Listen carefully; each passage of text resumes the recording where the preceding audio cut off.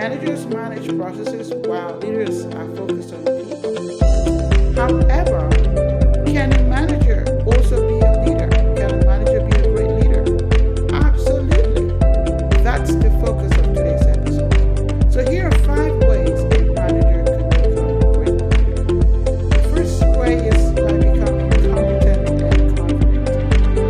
As a first-time manager or supervisor, and though you have a lot of learning to do and growing as well, you are a manager for a reason. You already have what it takes to do the job. You might be feeling some imposter syndrome that affects your confidence, and that's okay. But I'd like to let you know that you got to believe in yourself and your team, even though you don't know it all. Your team is looking for a confident leader. Be okay with not knowing it all, and be grateful for what you already know, and then continue to add value to others. What are some areas that you can take some training? What are some areas that you can grow so you can become even more competent? Competence and confidence go hand in hand.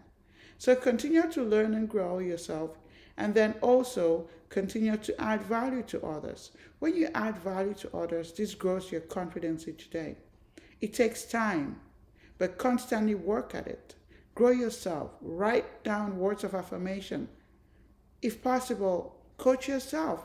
Have a coach, a mentor, a tribe, those who can cheer you up.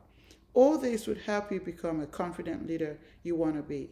I invite you to join my workshop this month on leadership confidence.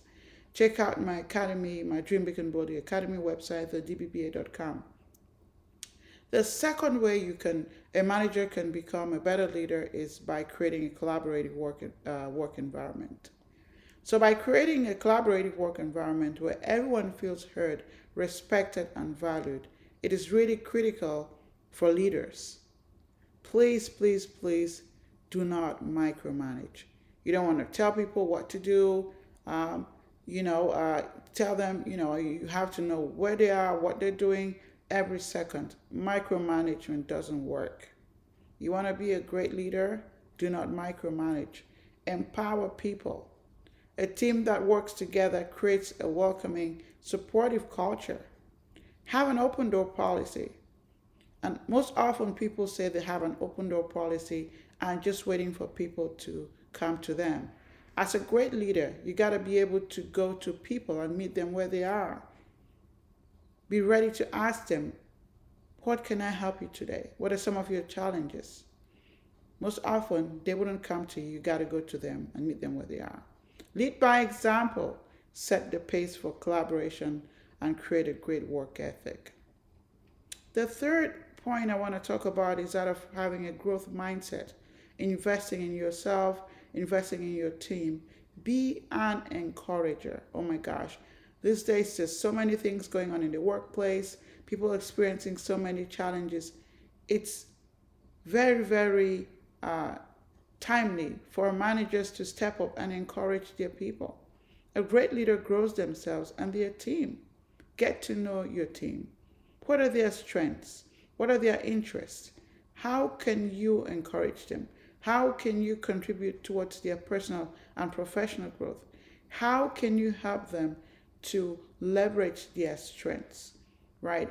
Encourage them, as I mentioned before, help them perform at their best. The fourth point is that of being adaptable and communicate clearly.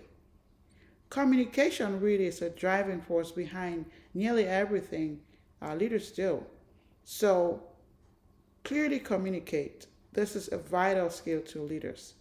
As a manager, you should set clear expectations for your employees, right? You want to be a great leader.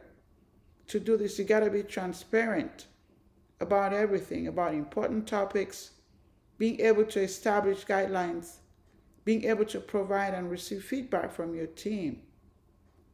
Make sure they're clear on what they have to do. Make sure they're clear on what they have available to support them. Make sure they're clear on the fact that you're there for them and you're there to support them, and your goal is to see them succeed. Things happen and change is inevitable. So you gotta be adaptable, you gotta be flexible. Show your employees that you are this adaptable leader. Communication really is key to employee engagement and job satisfaction. It is therefore critical for you to communicate concisely with your team so misunderstandings don't hinder their work and even create a toxic work environment. You don't want that. Finally, be vulnerable, be authentic. You are a first time manager who wants to become a great leader. And this is very inspiring. However, it's a learning curve.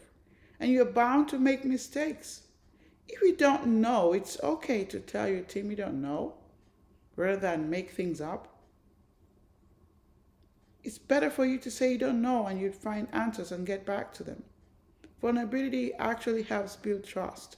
Being authentic helps build trust in the workplace. Your team can feel that you're being vulnerable, you're being authentic, and it looks good on you. When you give them a deadline, be sure to get back to them before the given deadline. Failure is one of the best ways to learn. Do not be afraid of failure. When it happens, learn from it and move on. That's it for this week's podcast. To our listeners out there, thank you for tuning in to this wonderful episode. I hope you found this episode useful, and I'm here cheering you all the way to become the great leader that you're destined to be.